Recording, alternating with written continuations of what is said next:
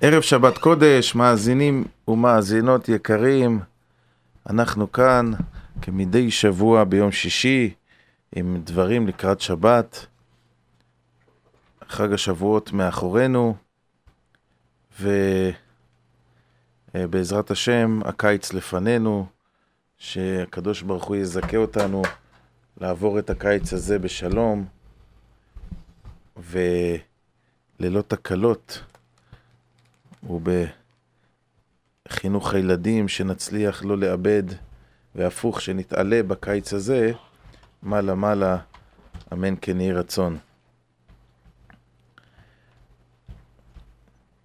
לפני שנתחיל, אנחנו נתבקשנו, ברוך השם בשבועות האחרונים, יש ביקוש לשמוע את התוכנית, ולכן הוצאנו CDs של השבוע האחרון, וברוך השם כל ה-CDs נגמרו, ואנחנו בעזרת השם נוציא עוד פעם השבוע הבא.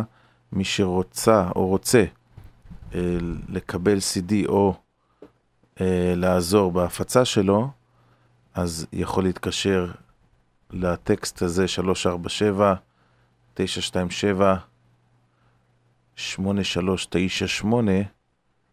347-927-8398,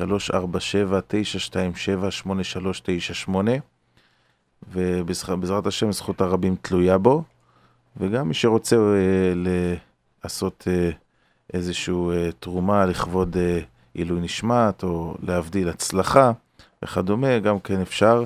אבל בעזרת השם ה-CDs האלו יהיו בכל שבוע בבני יוסף ובשאר המקומות, אז מי שרוצה יכול למצוא את זה שם. מי שרוצה לעזור, מי שרצה לקבל או רוצה לעזור, יתקשר לטקסט הזה, ואנחנו בסייעתא דשמיא נשלח לו 347-927-8398.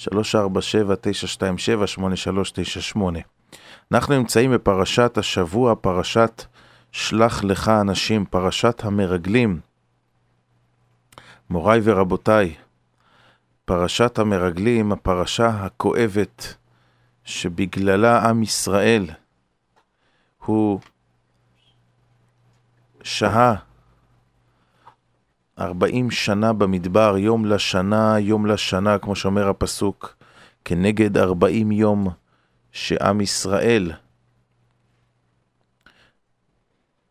המרגלים, תרו את הארץ והוציאו דיבת הארץ רעה.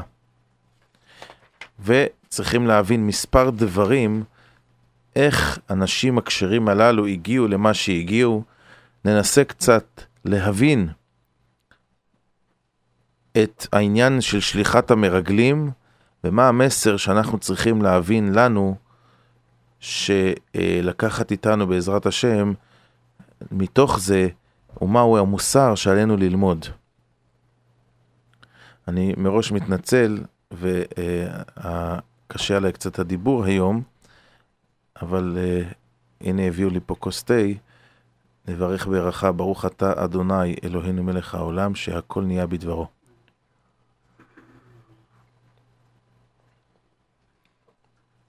שלח לך אנשים, מוריי ורבותיי. משה רבנו מצווה את המרגלים, ושולח להם ואומר להם, תשמעו, אתם רוצים? אוקיי, נשלח מרגלים. כבר היה פה עניין של חוסר ביטחון, הקדוש ברוך הוא מבטיח להם שהוא יעלה אותם אל הארץ, הם צריכים לבדוק, הם צריכים לראות, לא מתאים, כן מתאים, נשלח אנשים. בשאלות שמשה רבנו מצווה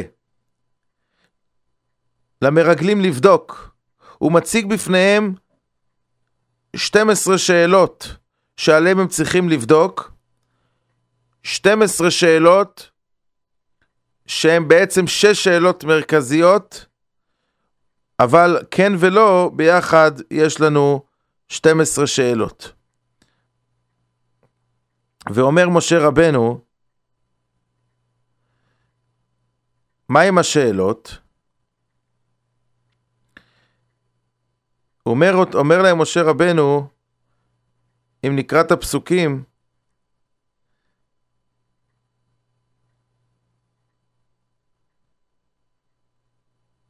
בואו נקרא את הפסוקים.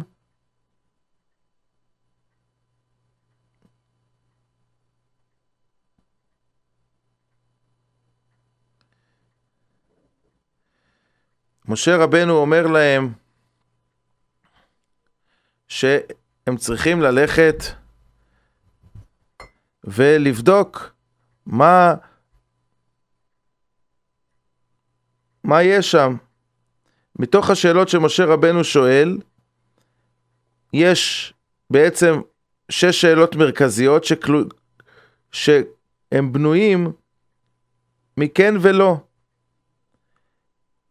5 השאלות הראשונות הם שאלות בגשמיות.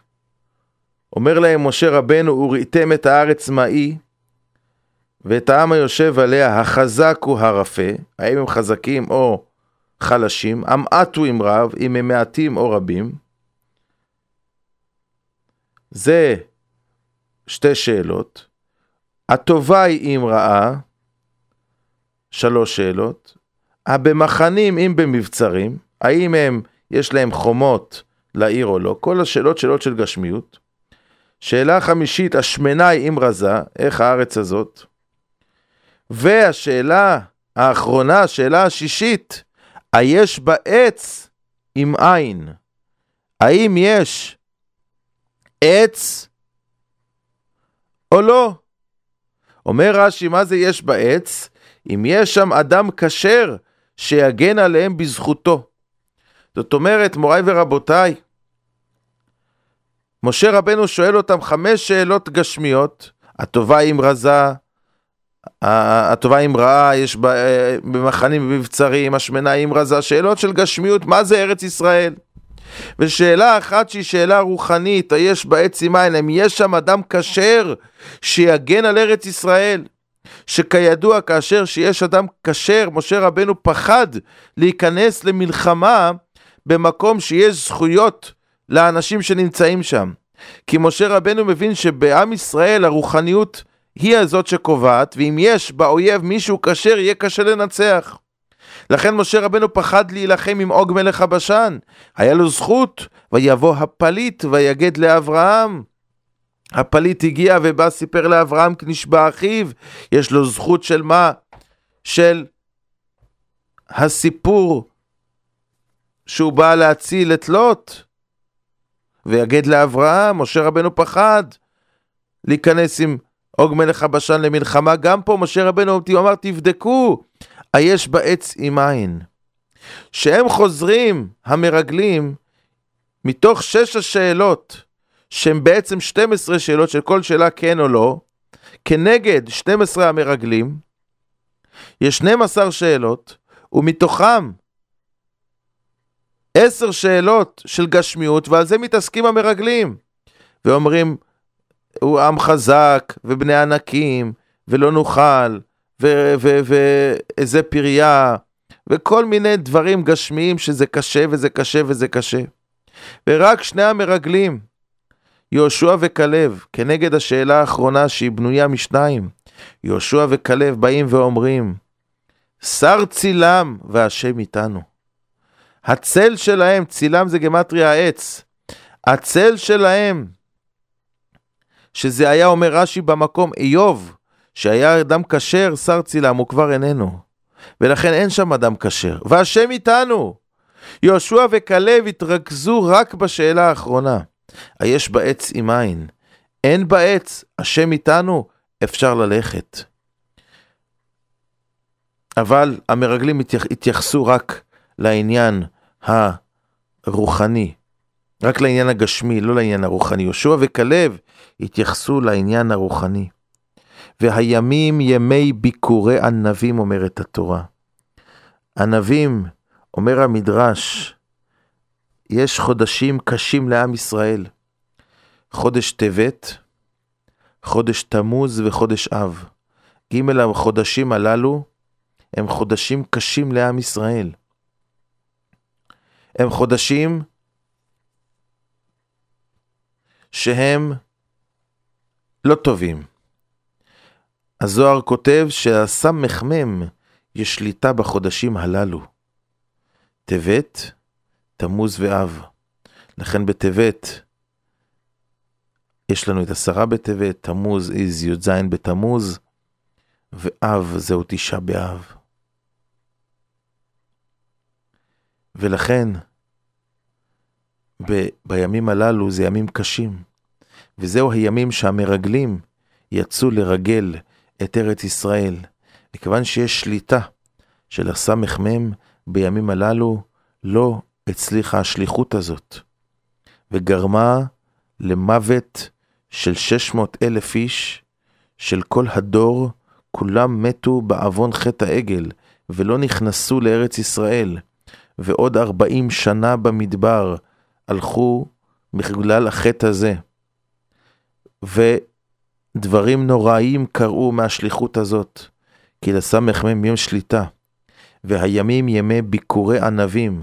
אם ניקח את המילה ענבים, חסרה ענבים בלי יוד, ונלך לאות שלפני כל אות, ביקורי ענבים, מה שלפני, מה שהבכור של המילה ענבים, עין, לפניה יש סמך, נון, לפניה יש מם, ובית לפניה יש א', ומם לפניו יש למד.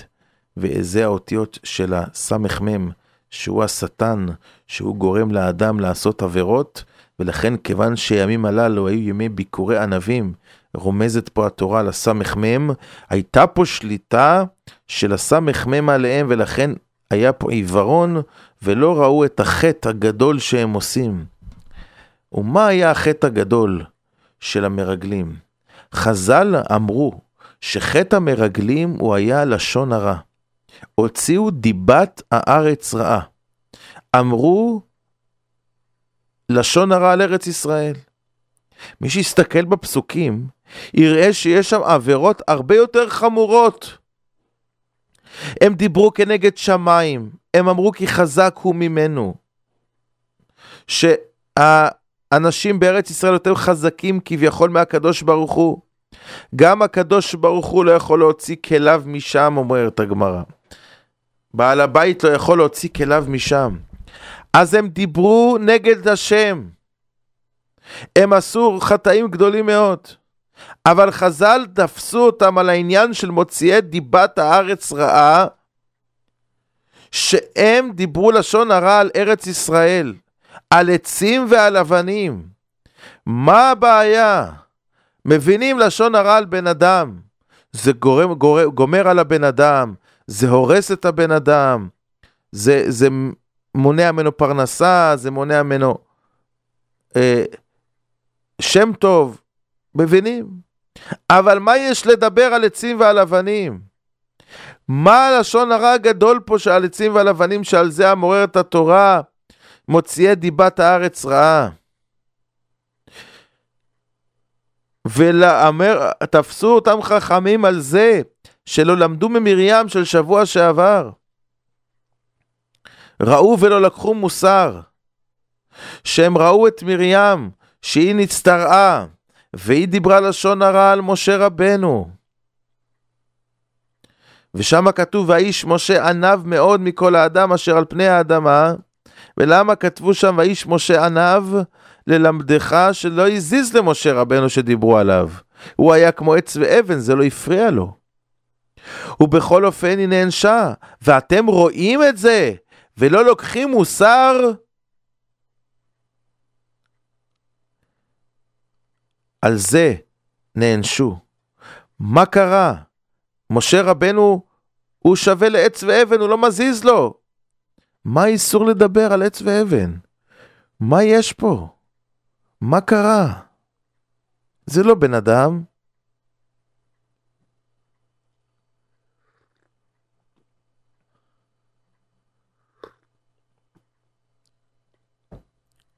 צריך להבין דבר אחד.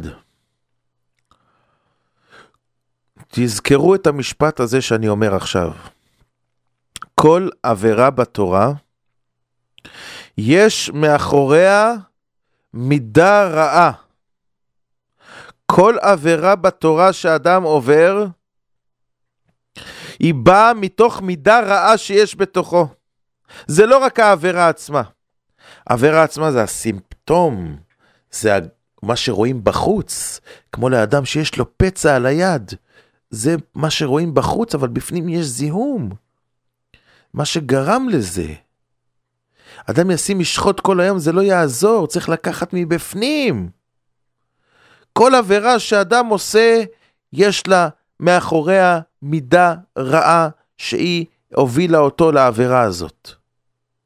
והקדוש ברוך הוא רוצה דרך המצוות, לתקן לנו את המידות, שאם נעשה את המצוות, ממילא לא נבוא לעשות עבירות, כי נהיה מתוקנים.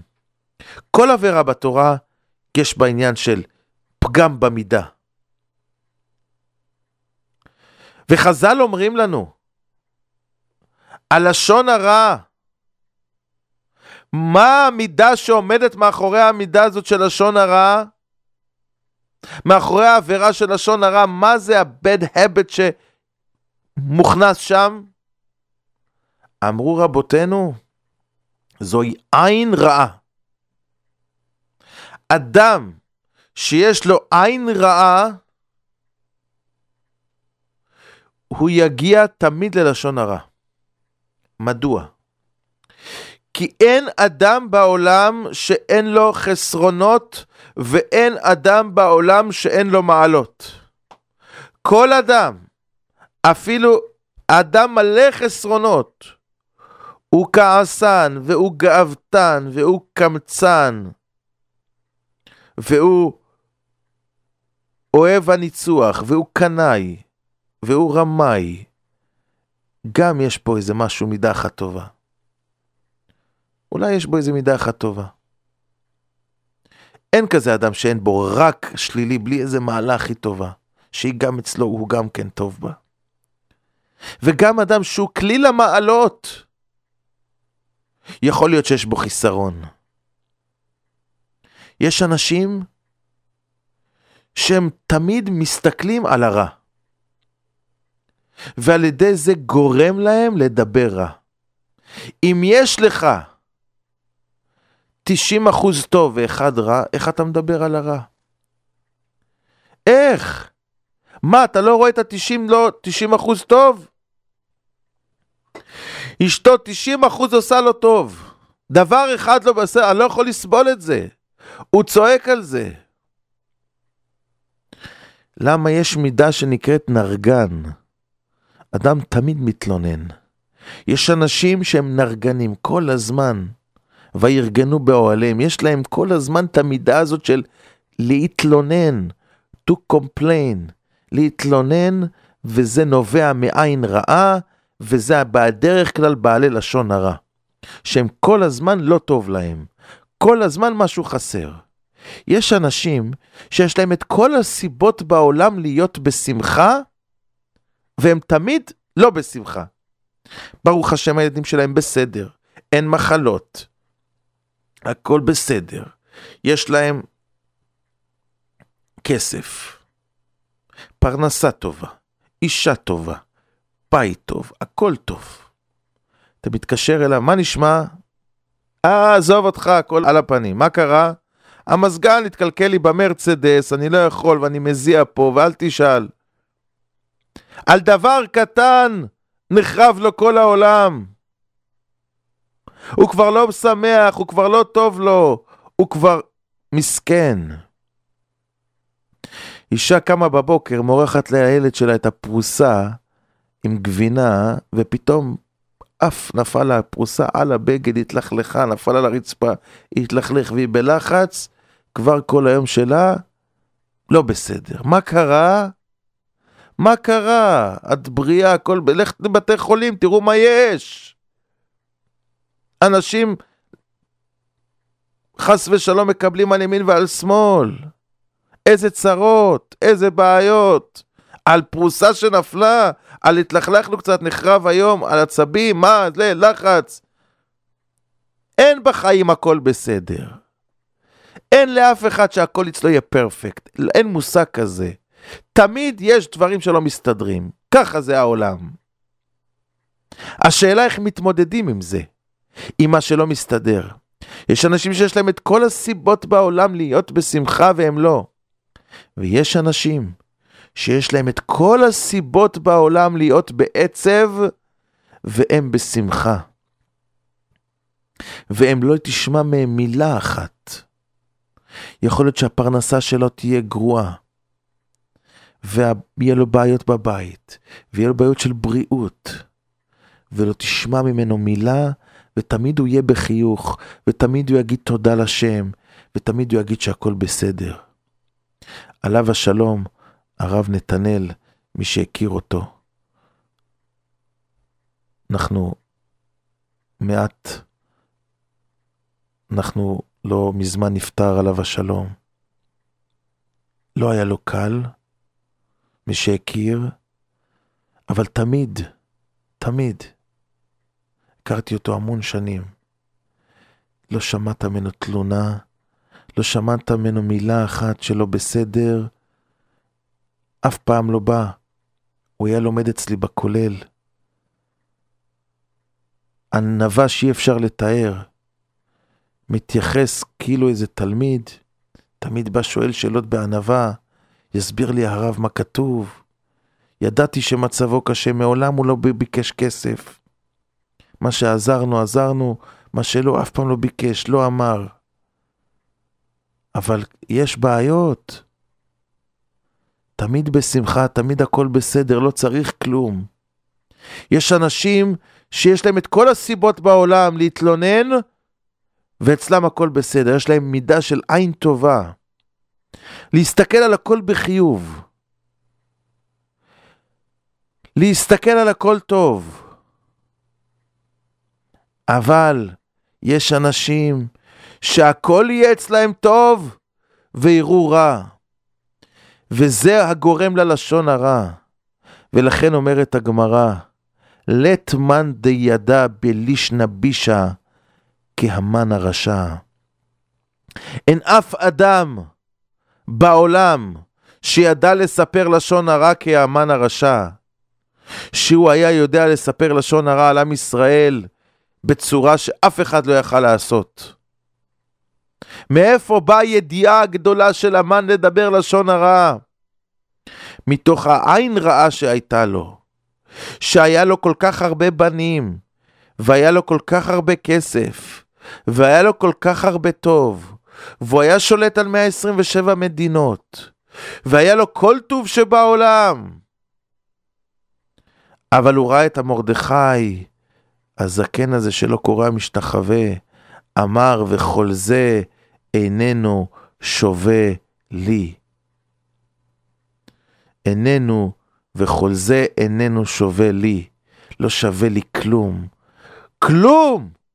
אפס מכל מה שיש לי, כל המיליונים שיש לי בבנק, כל מה שיש לי, שאני בריא והכל בסדר, לא שווה לי כלום. למה? בגללו.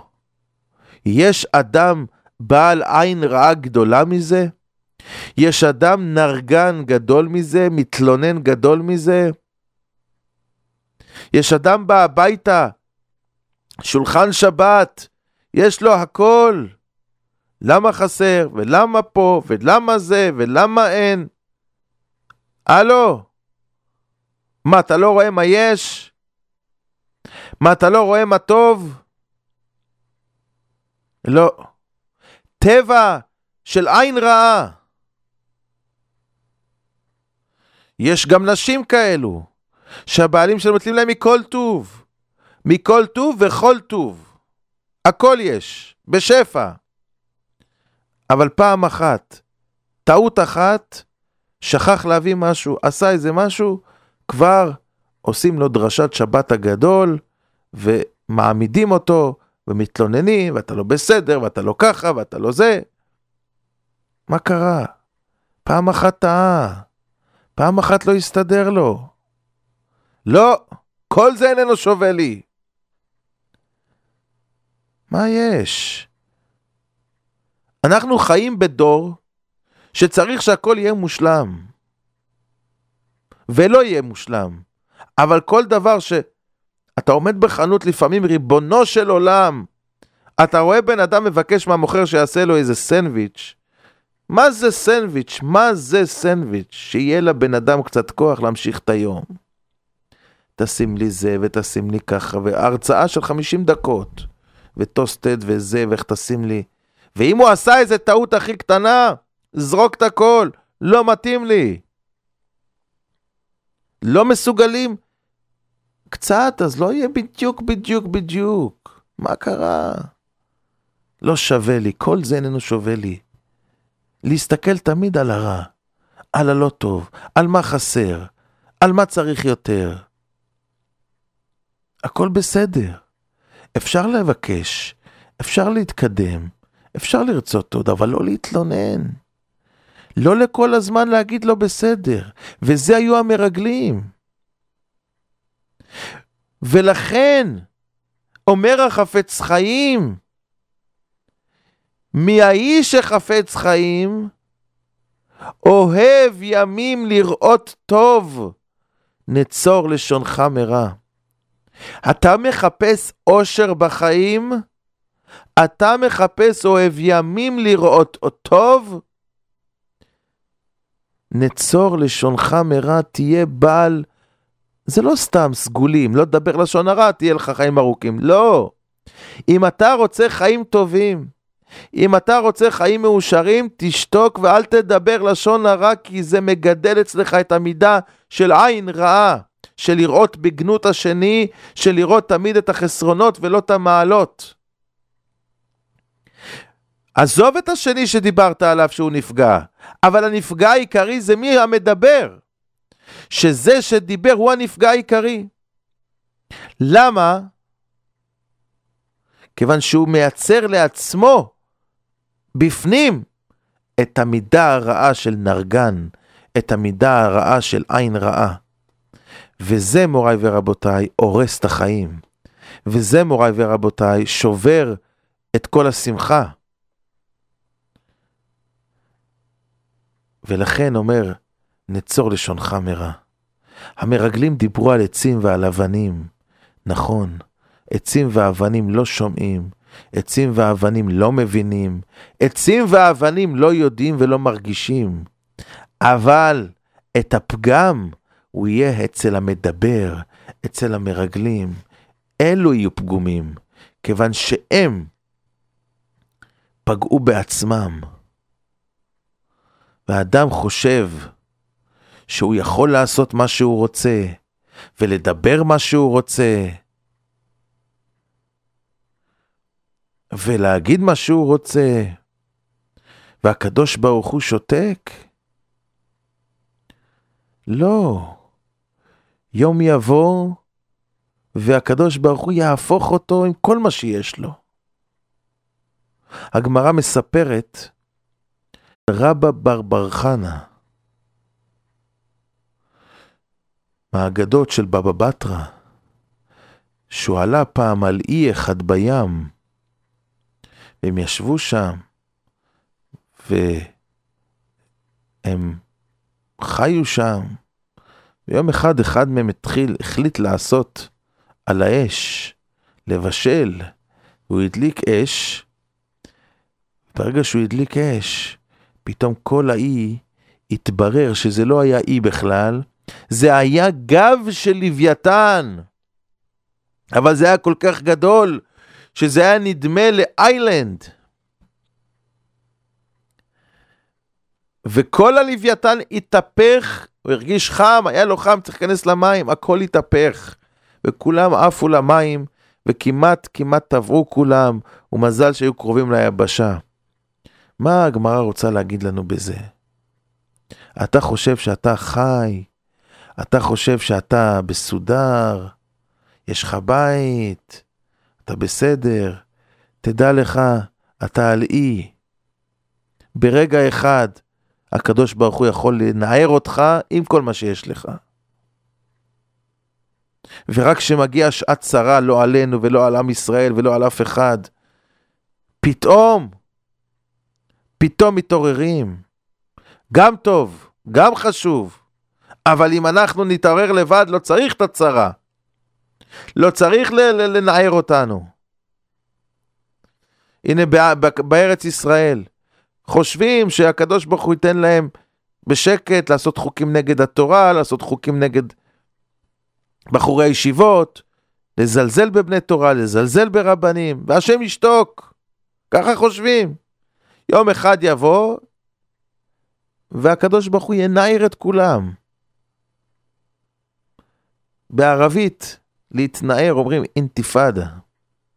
מנערים את הכל, פתאום כבר אין ביטחון, אין שום דבר. מה קרה? מה קרה? עד מתי הקדוש ברוך הוא ייתן לאנשים ורחמיו על כל מעשיו? אבל ללכת את כל התועבות בארץ ישראל, כל הדברים שאימותינו היו שומעים על זה נחרדים, נעשה היום כהיתר.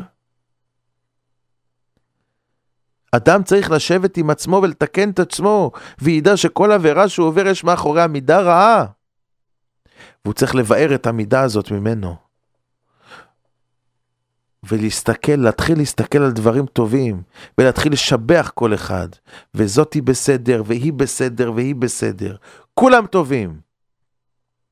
כמובן יש אנשים רעים, שעושים עבירות, ולפעמים מותר, יש גדרים בלשון הרע, מותר לפעמים לדבר על מישהו באיזושהי צורה, אם הוא מזיק לעם ישראל, אם הוא פוגע, יש 7 כללים במשנה ברורה, בחפץ חיים, בסדר, אם מי שעומד בכללים האלה, מי שעומד בתנאים האלו, מותר, זה לא בכלל לשון הרע, אבל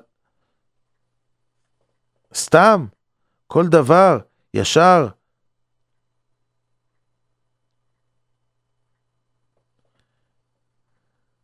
לבוא, ולהגיד, ולדבר, ולפתוח את הפה על כל אחד. יש אנשים שיש להם חברים כלילי המעלות, ממש אנשים טובים, אבל מידה אחת לא טובה, כל הם ידברו עליה, היא כזאת והיא כזאת, מה יש? יש אדם יכול להיות לו רב, למד ממנו תורה, 20 שנה, 10 שנים, 5 שנים, יום אחד, זה לא משנה, כליל המעלות, יש לו את כל המעלות בעולם, אבל איזה משהו קטן לא מצא חן בעיניי, או איזה דבר, אני בדיוק, לא הבינתי לפי דעתי הקלושה, לא משנה שהרב שלו צדיק גדול ולא עשה כלום, אבל לפי דעתו הקלושה הוא לא חושב, כבר הכל הזבל, מה קרה? No, I changed my rabbi, כאילו זה גרביים, למה? רואים את הדבר הרע, רואים הלא בסדר, במקום להסתכל על 90% שבסדר, עין טובה, וגם מה שאתה לא מבין, אם אתה תלמיד, תתלה את זה בך ולא בו. אבל אפילו בזה לא אמרת, אבל גם אם תגיד לפי הבנתך המוטעת, עדיין, מה קרה? ככה זה העולם, עין רעה, לחפש מה לא בסדר אצל השני, לחפש מה לא טוב אצל השני. זה דרך העולם. ואם אדם, יש לו מידת אברהם אבינו, עין טובה, ורוח נמוכה, נפש שפלה, הוא רואה רק טוב, כולם בסדר. מי שמתרגל לזה, ובונה לעצמו את העין רעה, יהיה לו קשה לנתק מזה. זה עבודה תמידית, לראות רק את הטוב, וזה הסוד של האושר של החיים של האדם. זה הסוד של האושר של החיים, כי טוב ב100% לא יכול להיות. תמיד יהיו בעיות, השאלה איך מתייחסים אליהם. אומרת המשנה באבות, פת במלח תאכל, ומים במשורה תשתה, ועל הארץ תישן, ובתורה תעמל. אשריך בעולם הזה, אתה תהיה הבן אדם המאושר ביותר עלי אדמות. למה? יש לי את כל הרעה שיכול להיות. אני אוכל פת במלח, לא סטייקים, לא גלידות, לא בשרים, לא על האש, פת, לחם יבש, זה מה שיש לי, עם קצת מלח. ואני יושן על הרצפה. ואין לי הרבה מים, חצי כוס. אבל אם בתורה תעמל, אשריך בעולם הזה, יהיה לך שמחה ואושר בעולם הזה שאין לתאר, כי אתה תהיה אדם שהולך על פי תורה ומונהג על פי תורה. תהיה שמח ומאושר ויהיה לך טוב, ותמיד תראה רק את הטוב כי אתה בן תורה. אבל אם יהיה לך, לא תישן על הארץ, תישן על מזרון הכי משובח, של $5,000, ויהיה לך בית עם 20 חדרים, ותאכל כל יום על האש וגלידות, והכל יהיה לך. אבל לא יהיה לך בתורה תעמל, לא יהיה לך את כוח התורה, לא יהיה אשריך בעולם הזה, לא יהיה לך רגע של שמחה בעולם הזה. הכל יהיה עצב ועצבים וכעס וזה. למה? על דברים קטנים. נשבר לי המזגן, נפלתי במדרכה, נקרא לי המכנסיים, הלכתי זה, נשפך עליי הקפה, הכל לא תראה טוב.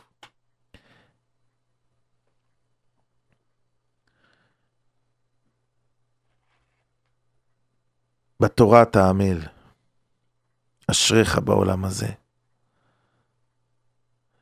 אחד מהדברים שאומר המדרש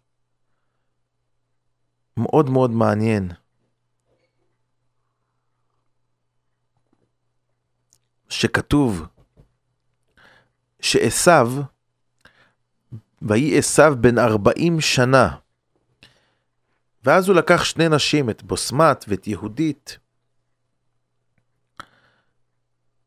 היו בנות של עשיו. ותהיינה מורת רוח ליצחק ולרבקה. אומר הפסוק שיצחק ורבקה לא אהבו את זה. למה? כתוב במדרש שהיו מקטרות לעבודה זרה,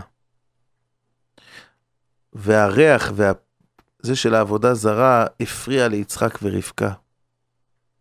אומר המדרש, מדוע הקדים יצחק לרבקה? ותהיינה מורת רוח ליצחק ולרבקה. אם היה כתוב ליצחק ורבקה, בסדר, הקדים את יצחק. אבל למה כתוב ותהיינה מורת רוח ליצחק ולרבקה? משמע שיש פה 2 דרגות. אומר המדרש, כיוון שרבקה כבר פעם העריך הריח של עבודה זרה, שהיא הייתה בבית אביה,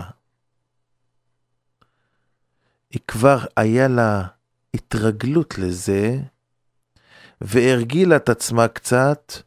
אם כן, זה לא הפריע לה כמו שזה הפריע ליצחק, שגדל בבית נקי מעבודה זרה, בבית של אברהם אבינו. הוא לא יכל להחזיק מעמד. ותהיינה מורת רוח ליצחק, גם לרבקה, אבל לא כמו יצחק.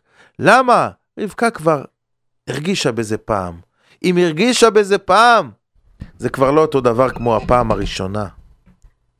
ולכן, מוריי ורבותיי,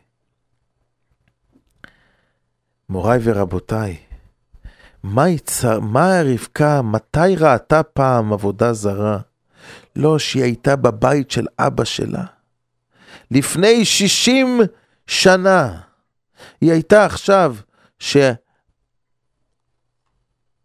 שהתחתן עשיו, היא הייתה עכשיו בת 63.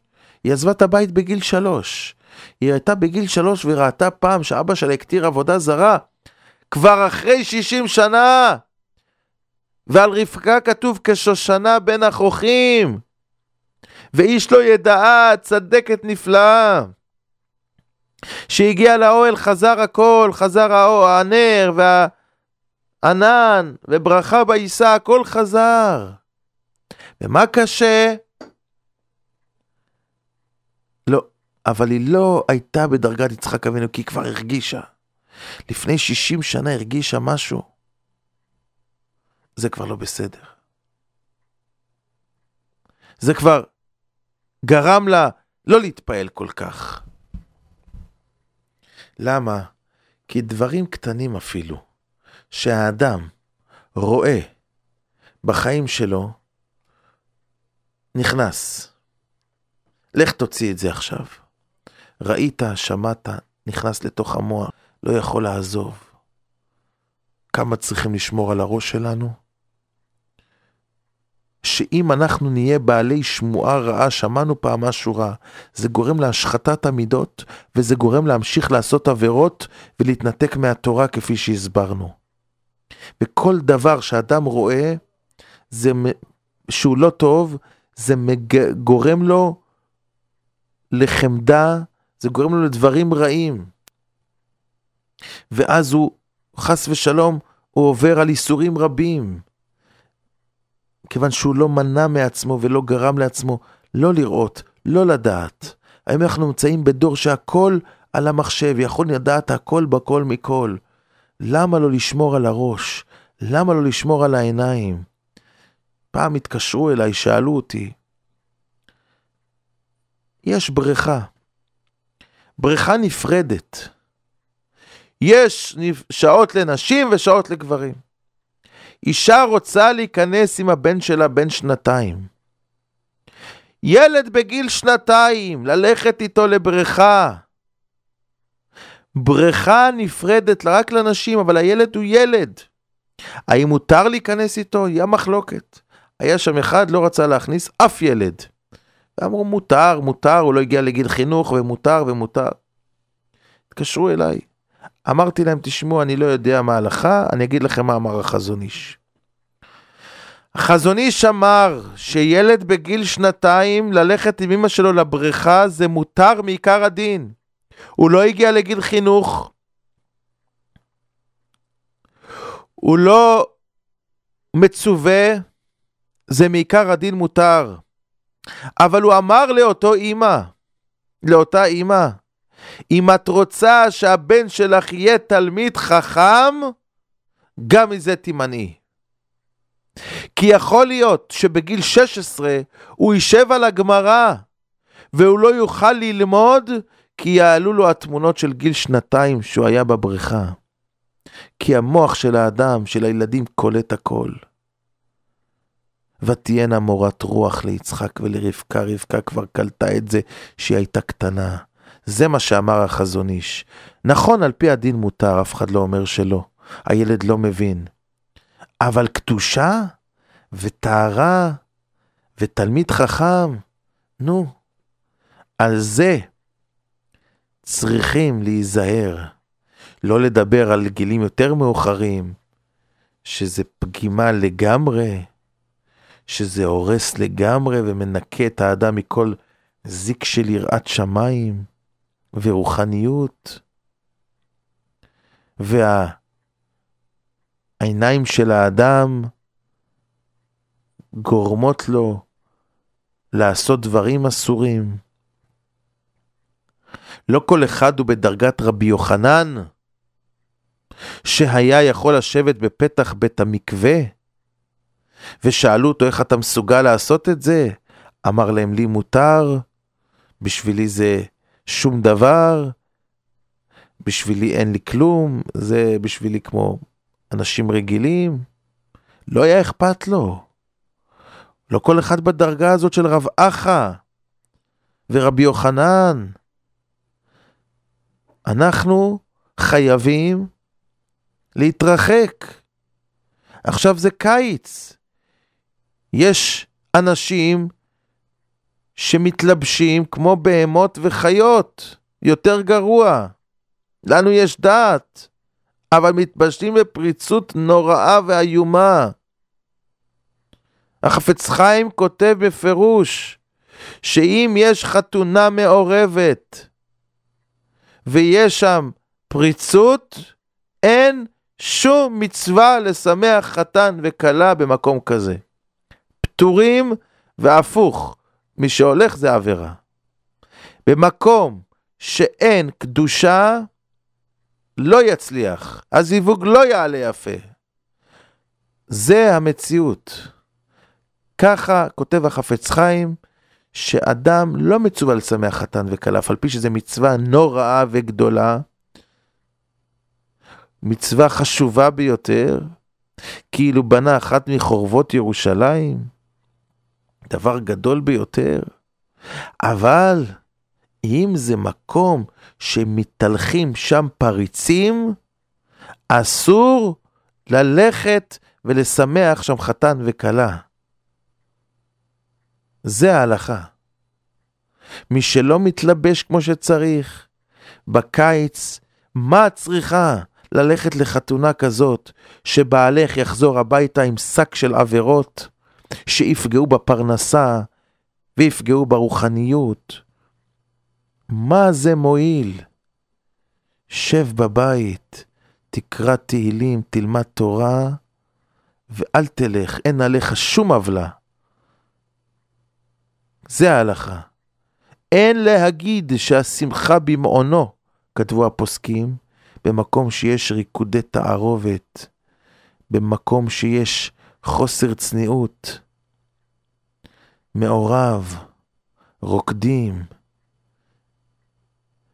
הולכים ברחוב, מחטיאים ילדים צעירים, בני תורה, מחטיאים אנשים באים הביתה, יש להם אחרי זה מחלוקות עם אנשים שלהם, וצרות ובעיות. למה? בגלל שאותה אחת התלבשה ככה, בשביל שאותה אחת לא שמה לנגד עיניה את דברי חכמנו, את דברי התורה. לא חבל? כמה אנחנו צריכים להתפלל על זה, שהשם יצילנו בקיץ הזה. שהשם יצילנו משגיאות ומטעויות. הגויים לא מבינים את כל זה. אצלהם ככה זה פשוט. אין להם בכלל שאלות. אבל מה יהיה איתנו? מה יהיה איתנו שאנחנו יכולים להיפגע? אדם לא רוצה להפחיד, אבל הגמרא במסכת עבודה זרה בדף כף אומרת, מלאך המוות שבא לאדם בשעת פטירתו, כולו מלא עיניים. מלא עיניים מלאך המוות. אין מלאך, רק רואים עיניים. וחרבו שלופה וזורק לאדם טיפה מרה ממנה מת. אבל הגמרא אומרת שהאדם פתאום לפני פטירתו רואה את מלאך המוות, שכולו מלא עיניים והוא נבהל. ממה הוא נבהל? אומר החתם סופר, כל מלאך המוות שבא לאדם שהוא מלא עיניים, זה מהעיניים של האדם שהוא יסתכל במקום שאסור להסתכל. מכל הסתכלות בא למלאך המוות שלו עוד עין ועוד עין ועוד עין, עד שכולו מלא עיניים. ואחרי זה האדם שרואה את זה בשעת פטירתו הוא נבהל. וואו, מה זה? כן, זה כל הראיות האסורות של החיים שלך. וזה המלאך המוות. ואת זה תתקן. ואם לא תיקנת, זה מה שתראה בסוף החיים. מלאך המוות, כולו מלא עיניים וחרבו שלופה. אין יד, היד זה עיניים. הכל עיניים. והעיניים האלה, מה נבראו? מהסתכלויות אסורות. פלגי מים ירדו עיניי, הלא שמרו תורתך. לא כתוב הלא שמרתי תורתך, הלא שמרו תורתך. העיניים לא שמרו תורתך, ועל זה צריך לבכות, ועל זה צריך באמת לבכות שבעזרת השם לא נראה כזה מלאך חס ושלום. בלי עיניים, אפילו את העיניים שלו לא יהיו לו. אבל אם לא, העולם לא הפקר. יש דין ויש דיין, אנשים חושבים, יכולים לעשות מה שרוצים, מחשבים, אינטרנט, זה, הכל פרוץ. הכל פרוץ. אין דין ואין דיין, חושבים, הקדוש ברוך הוא לא רואה מה קורה, לא מסתכל, אין דין. אדם שאומר את הגמרא, אפילו מי שלא נזהר בזה, אפילו יש בידו תורה ומצוות ומעשים טובים, לא ינקה מדינה של גיהנום. אפילו להסתכל באצבע קטנה, לא חס ושלום דברים אסורים. באצבע קטנה לשם הנאה, לא ינקה מדינה של גיהנום. אפילו שיש לו מצוות, תורה ומעשים טובים. השם ירחם ויושיע ויגן. כמה חז"ל החמירו בזה. כמה חז"ל החמירו בזה. כי ידעו את האמת. כי ידעו שזה מטיל על האדם ניתוק מכל יראת שמיים. אנחנו מוריי ורבותיי צריכים להתחזק בראייה, צריכים להתחזק במידות הטובות, שזה לא ישפיע עלינו בפנים להתנהג בצורה אסורה, ואז נזכה בעזרת השם לראות רק טוב, אורך ימים בשמונה, בימינה ובשמאלה ובשוב וכבוד, שאנחנו נראה רק דברים טובים, שניזהר ונשמור על עצמנו ועל הילדים שלנו, בקדושה ובטהרה, ונזכה בעזרת השם לתקן את נפשנו, שנהיה בעלי עין טובה, שנראה רק דברים טובים, ולא נסתכל חס ושלום בדברים אסורים שיגרמו לנו עין רעה בסופו של דבר, אלא רק דברים טובים, ונזכה לגאולה שלמה, אמן אמן.